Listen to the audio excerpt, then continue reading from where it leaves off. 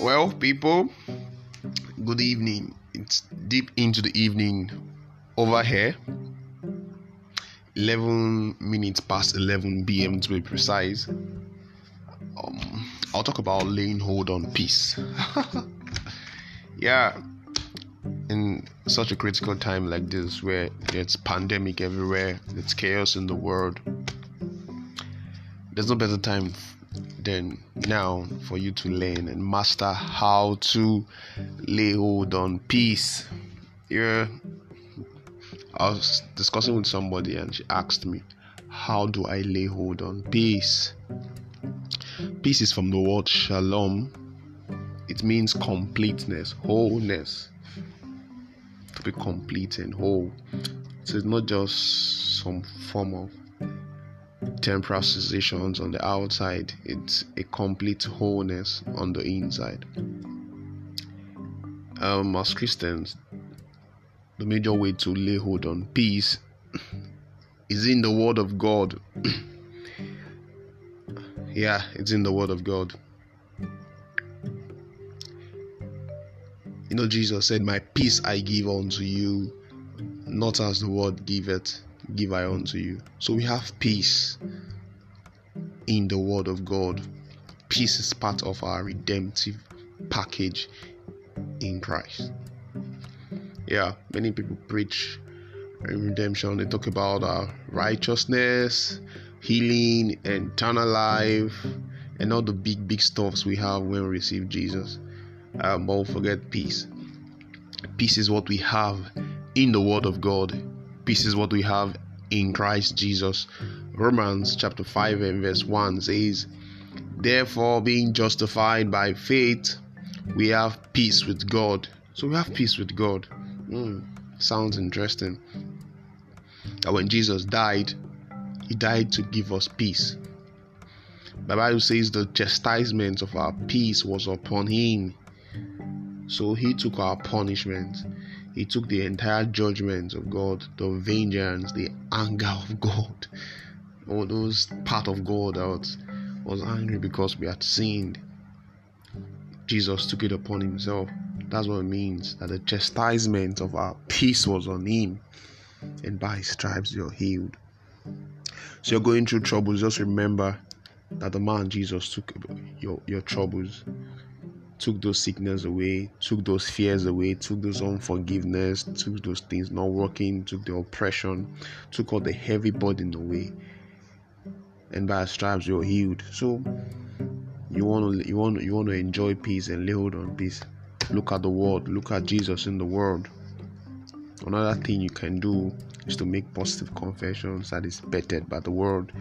So begin to make sure your utterance is unto edification, unto exhortation, unto comfort. Your words are bettered in love. The Bible says the love of God is shed abroad in our hearts. So make daily confessions of who you are in Christ, what you have in Christ, and what you can do in Christ. You can do much more with your life. Another way to lay hold on peace is to take authority. Yes. Function in your realm of authority. Function in your realm of authority. Don't just sit down and say things are not working for me. No, things are working for your good. All things are working for your good. Yes, you're the one who will change that situation. Don't just wait and say, if it's God's will, let Him change. No. You're the one who will change the situation. You know, when they called Jesus when He was lying down in the boat, when the boat was experiencing some great storm, Jesus stood up immediately and He rebuked the wind. So you gotta wake up and rebuke the wind. Maybe you've been sleeping for too long. Maybe you've been relaxing for too long. You want to lay hold on peace. Lay hold on it. Speak to the storm. Command the storm to stop. The Bible says the kingdom of God is not in meat and drink. It's not in nothingness, but in righteousness, in peace and joy in the Holy Ghost. You can't have righteousness, peace and joy in the Holy Ghost by just sitting down, folding your hands to do nothing. You have this thing when you take authority. when you take control of the atmosphere. Don't sit down and say, I'm waiting for the atmosphere to be right. I'm waiting for God to help me. I'm waiting for God. No. Change your tone. Brace up. See the way my voice changed. Brace up. Become a man of faith. Become a man of faith. Don't wait for the atmosphere to change. You are the atmosphere. When you show up, let the devil know that you have come. You've come in the name of Jesus. Let those trouble situations know that you have come with boldness in your heart. Lay hold on it and do not let go of God's peace. It's internal. It's at work in you. Sometimes lay hold on that word. Check the word of God and lay hold on it. Make positive confession. Number 3, I said take authority. And the final thing is pray. Pray. Make prayer a part of you, an internal part. Pray as much as you want to pray. Pray in the spirit. Bible says, which that all men lift up holy hands, praying everywhere. Jude 20 says, and you beloved, building up yourself on your most holy faith, praying in the Holy Ghost. Pray. Don't allow things just go like that. No. Your life is spiritual. You demand to live a peaceful life. But you see, the devil will not just allow you go unless you pray, unless you lay hold on what God has given to you. It's your right. Peace is your inheritance. It's an integral part of our redemption in Christ. Bible says, for Christ is our peace, for He is our peace. He has broken down the wall of partitions that were against us. No, God is not against you. God is not angry with you.